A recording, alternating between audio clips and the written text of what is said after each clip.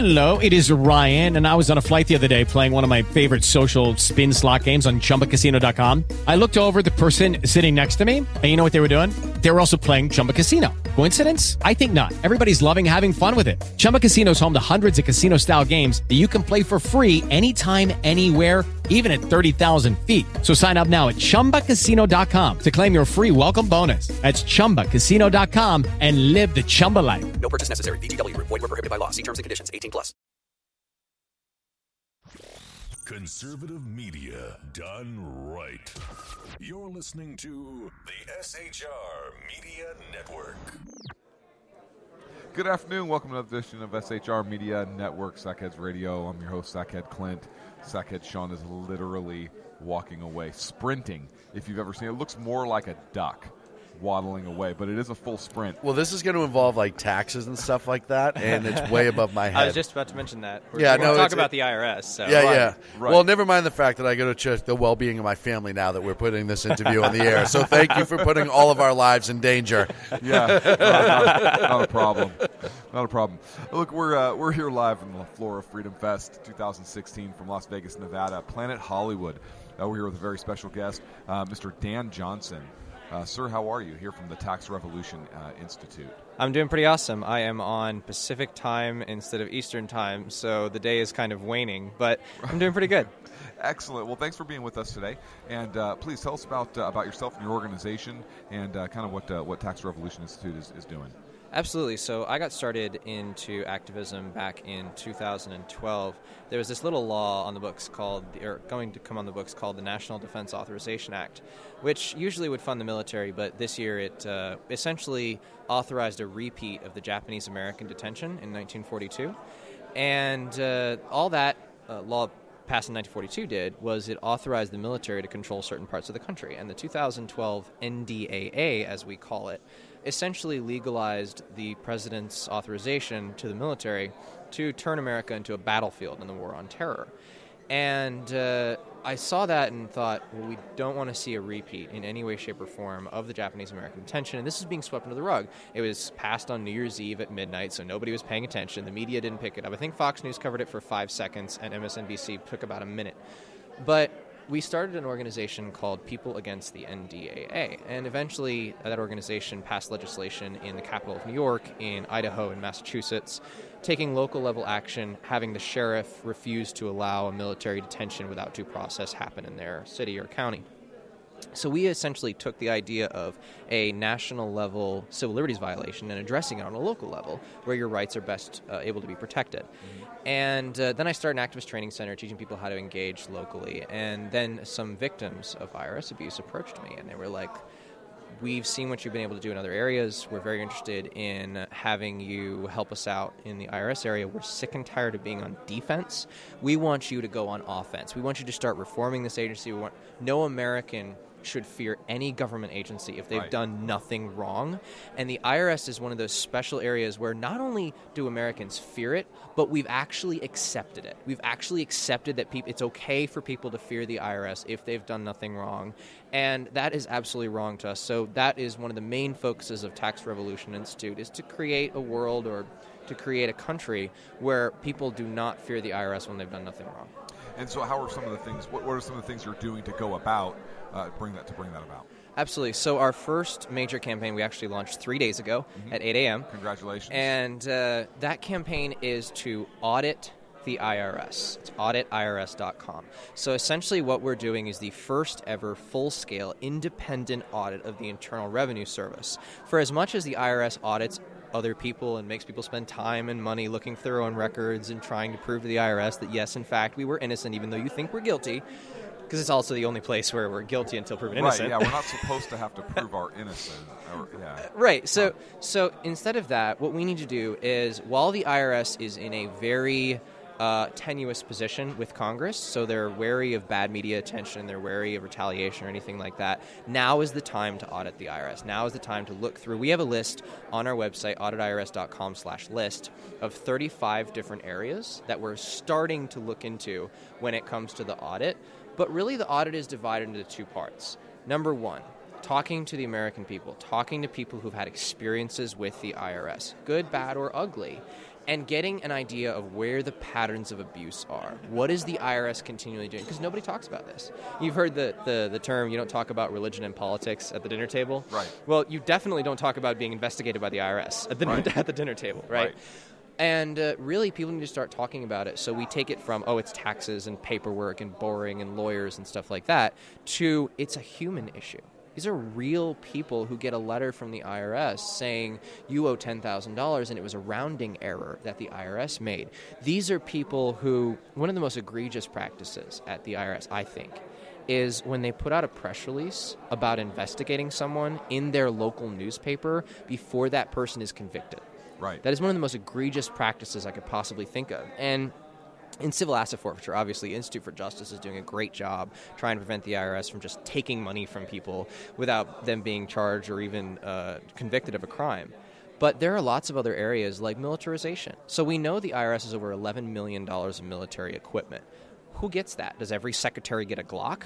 Or are these line agents? Do they work with SWAT teams at the FBI? Do they have their own? We don't even know how the IRS, what its record policies are. Because whenever you send a FOIA request to the IRS and they send it back, it's like, well, that's redacted.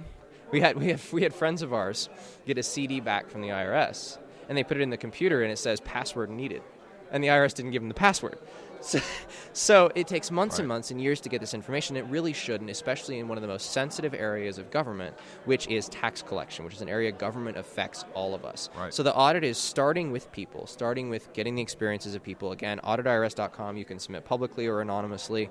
And then secondly, we have our own research team, and we're having a team of attorneys. We're bringing on a huge team of advisors, CPAs, attorneys, etc., former IRS agents, who are going to look into the information provided in the stories, as well as look into the IRS policies, look into court cases against the IRS, look into, because, as much as we like to hate the IRS, some of it's not their fault. Like the tax code is so needlessly complicated, and the IRS is asked to enforce it. Right. So finding out what is the IRS's fault and what is Congress's fault, what lays at the feet of Congress and what lays at the feet of this agency. But we need to know this information first, and unlike in a lot of other areas, a lot of other agencies, we know a lot about them, we know how many people they have, we know what they pay their people, we know where they spend their money. The IRS is one of those areas that is still, for some reason, even though they interact with 260 million Americans, for some reason they're considered an area where it's top secret and you shouldn't know what your government is doing with your own money. Right. And so what kind of relief is there available to people that have had these experiences with the IRS or who have been targeted? Because, that's kind of been in the news lately. Yeah, and one of the reasons we started this audit was I was talking to various Tea Party leaders around the country about, okay, so what did Congress do? Mm-hmm. Congress made these big hearings and made a big fuss about it, went on the media, and the conservatives are being targeted, yeah. What did they do? And I've been told to my face by most of these people is they used us as political pawns, and they never did anything. Yes. So one of the reasons we're doing the audit is because government will not fix itself. And the relief that we're attempting to provide, you're only going to get when more people hear your stories. Great example. Agree or disagree with it, the yes means yes law in California. That essentially both parties have to have sexual consent before any intercourse is created.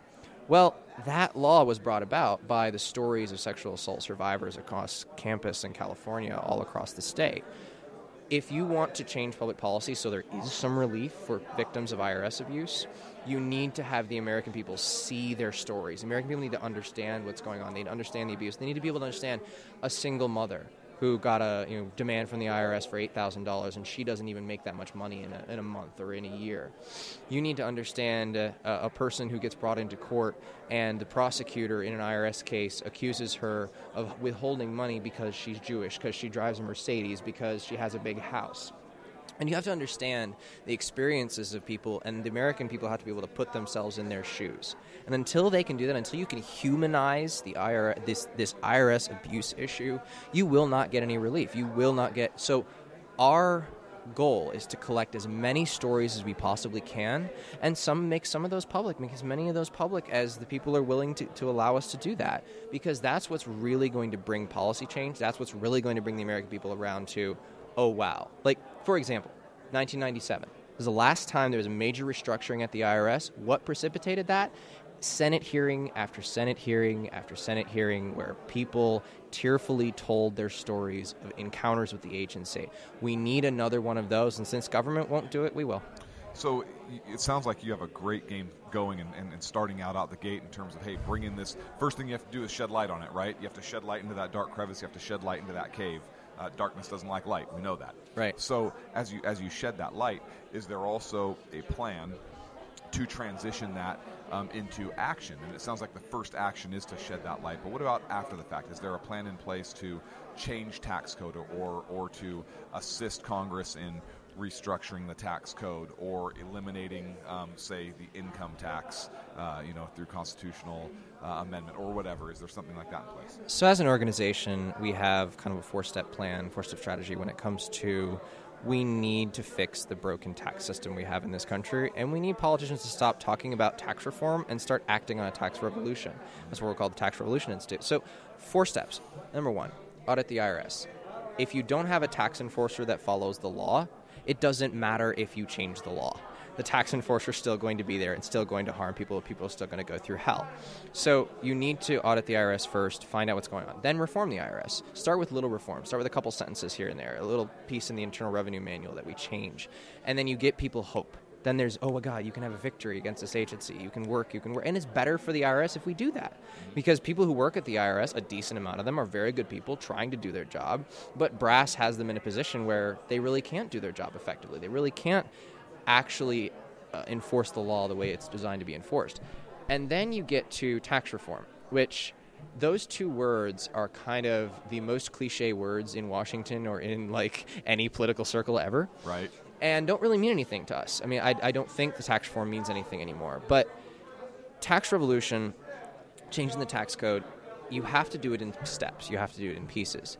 But you can't do the tax code in pieces because that's where we got to a 70,000-page tax code, what we have now.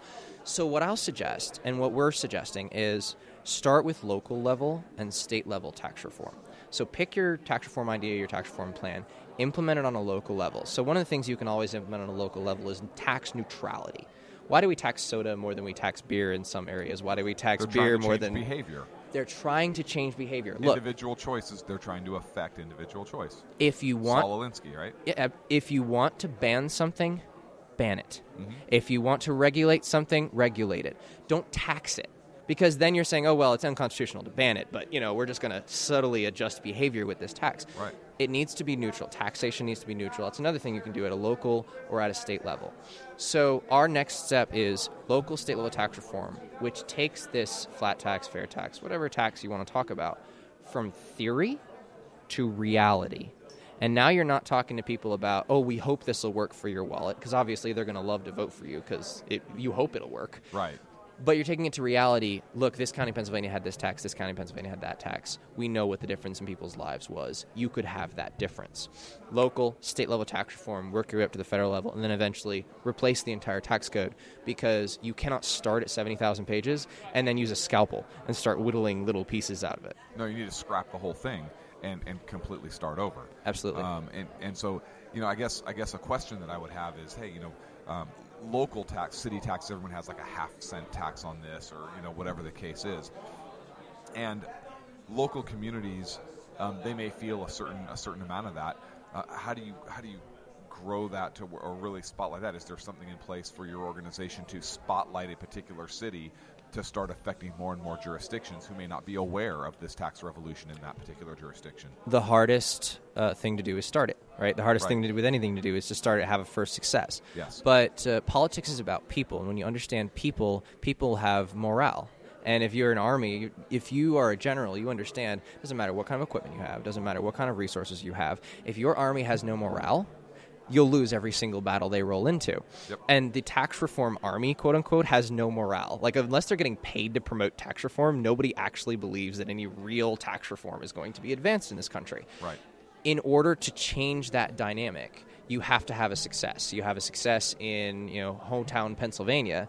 Then everybody points to Hotown, Pennsylvania as, oh, look, there's our success. This worked. And then you have another success, and you have another success. And really it only takes, this is something that shocks people. I'm a political strategist at heart, so this is something that shocks people.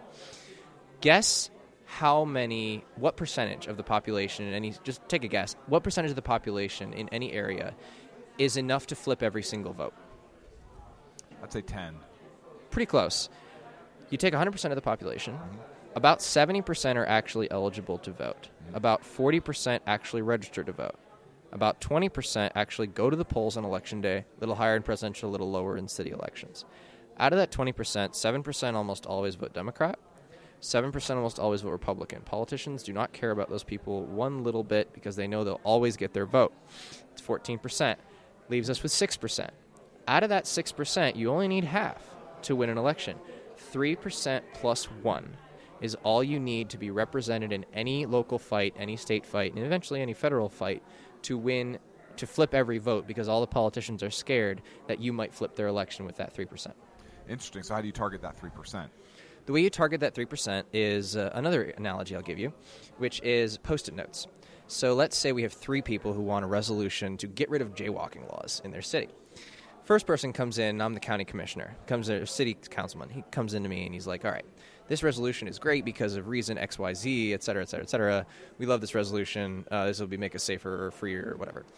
What do you think I'm going to do with that person's suggestion? I'm probably going to put it in the trash as soon as he leaves. Thank you for your vote. The next person comes in, and attached to their resolution, they have a Post-it note. And on this Post-it note are the names of 12 people, or 20 people, in my district. Now I'm going to look at that resolution and go, so how many people do I think are actually going to vote for that resolution, or like that resolution? 20, 30, 40, something like that. I'll put it in the maybe pile. Something to watch. Person 3 comes in. They know politics. They have a resolution. They also have a Post-it note. But on that Post-it note are the names of 10 organizations in my community that support this resolution. Now, how many people do I think are behind that resolution? You don't know. I have no idea. And we fear the unknown. Our founding fathers, Thomas Jefferson, said that when the people fear their government, there is tyranny. When the government not sits down with you over a cup of coffee, right, but fears you, there is liberty. You create that fear. Every fight I have ever won or advised people to win was a coalition of organizations that were already in the community, already cared about that type of issue, or an issue like that affected them. They came together. They represented the 3%. In Albany, New York, for example, we flipped an 8-5 vote to 11-0 vote using that tactic. And hence that's why you get 3%ers. You hear 3%ers in some military and law enforcement circles and whatnot too. Because that's how many what percentage of people actually fought in the American Revolution was 3%. Yep, and very very few people know that or understand that history. Right. So that's awesome. And it's interesting. You brought up an interesting point. It's the fear through the process that's laid out. It's not fear through anarchy, or it's not fear through chaos. It's not fear through initially. Well, think about it though. Right. If, what's a martyr? A martyr is someone who gave up their life for cause. Why do billionaires fund expeditions to the Arctic to get mountains named after them that no one will ever climb? Why? It's reputation. A person's reputation is always more important to them than their own life. So why would you, just considering the scenario, why would you go after someone's life when you can go after their reputation? Right. When they violate, I'm not a mean guy. I try not to be a mean guy. No. But it's strategy, right? When they violate your rights, and the end result of those violations is you lose your freedom, you sit in a cage, then you need to push back. And if that takes destroying their reputation, well, they made the decision to violate your rights, and you're acting in self-defense. Absolutely. And we have an obligation to do so. We have an obligation to stand up in that manner to a government that's become too oppressive. It was addressed in the Declaration of Independence. Absolutely. And once, all of we gave olive branch to the king, we tried to talk to, we tried to petition. Once all that stuff was done, then it was tar and feather and revolution time. Right. And I like tars and feathers. They're kind of in short supply, but I do like to find tars and feathers where I can. And the taxman was a target when this thing whole started. Let's face it, right? A lot of revolutions were anti-tax or revolutions motivated by taxes because, let's face it, that's where most people interact with the government. Right. Now, does your organization have any particular tax plan that you would like to see, like a flat tax of X% or a sales tax only system or anything like that? No, we don't really endorse a plan, and we may never actually endorse a tax plan. And the reason why is when you create a tax plan, first of all, they never have a transition plan. Mm-hmm. So you're saying to all these people, I know a little, when Yahoo News tweeted out that the White House was attacked because they got hacked by a hacker, the stock market dropped like 200 points. If that will shock the stock market, imagine what an overhaul the tax code would do. Right. You have to have a transition plan in order to make that work, and very few of the plans out there actually think about the transition, actually think about the process up to that, and protecting people who will be hurt by the new plan. That's one reason. The other reason is when you create a plan that has like 20 points, all someone has to do is take out one of the points, and then your entire plan is discredited. For the fair tax, the prebate, for the flat tax, it's how it'll hurt poor people. I mean, when you create an actual plan like that, yeah, you do eventually need a plan, but we'll probably support a set of principles that plans have to follow, and then kind of leave it up to the American people to decide what kind of tax system that they want. Interesting. And how can people get involved? People can absolutely get involved with the audit by going to auditirs.com. We do need support. We do need donations. It is not cheap to hire researchers and lawyers. They don't they're not like minimum wage, $15 an hour type people. Right. But the other way is if you know someone who's had a story, who's had an experience with the IRS, again, auditirs.com, submit those experiences. The more of those we have, the easier it is to find patterns of abuse. And if you'd like to share your story publicly, you can convince the American people we need to do something about the IRS. And thirdly, if you're an organization who would like to help with the audit, like to talk to your members about auditing the IRS, then you can go to auditirs.com, submit your information. Our actual website for Tax Revolution Institute is taxrevolution.us. You can find our other information there. If you're an organization that is a nonprofit, check out the First Amendment Alliance. Congress keeps busy, and this year they're attempting to let the IRS squash the free speech of nonprofit 501c4s. So, Dan, thank you so much for the work you're doing. Very excited to have you here today. Please keep it up. Please keep us in mind if you ever want to come on, talk about something, get something out. Please let us know you have our cards. I'm more than happy to speak with you again, have you on the show. That's it, Mr. Dan Johnson, here on the Sackheads Radio Show, SHR Media Network, live from Freedom Fest 2016, Las Vegas, Nevada, Planet Hollywood. Conservative media done right. You're listening to the SHR Media Network. Hello, it is Ryan, and I was on a flight the other day playing one of my favorite social spin slot games on ChumbaCasino.com. I looked over at the person sitting next to me, and you know what they were doing? They were also playing Chumba Casino. Coincidence? I think not. Everybody's loving having fun with it. Chumba Casino is home to hundreds of casino-style games that you can play for free anytime, anywhere, even at 30,000 feet. So sign up now at ChumbaCasino.com to claim your free welcome bonus. That's ChumbaCasino.com and live the Chumba life. No purchase necessary. VGW. Void where prohibited by law. See terms and conditions. 18+.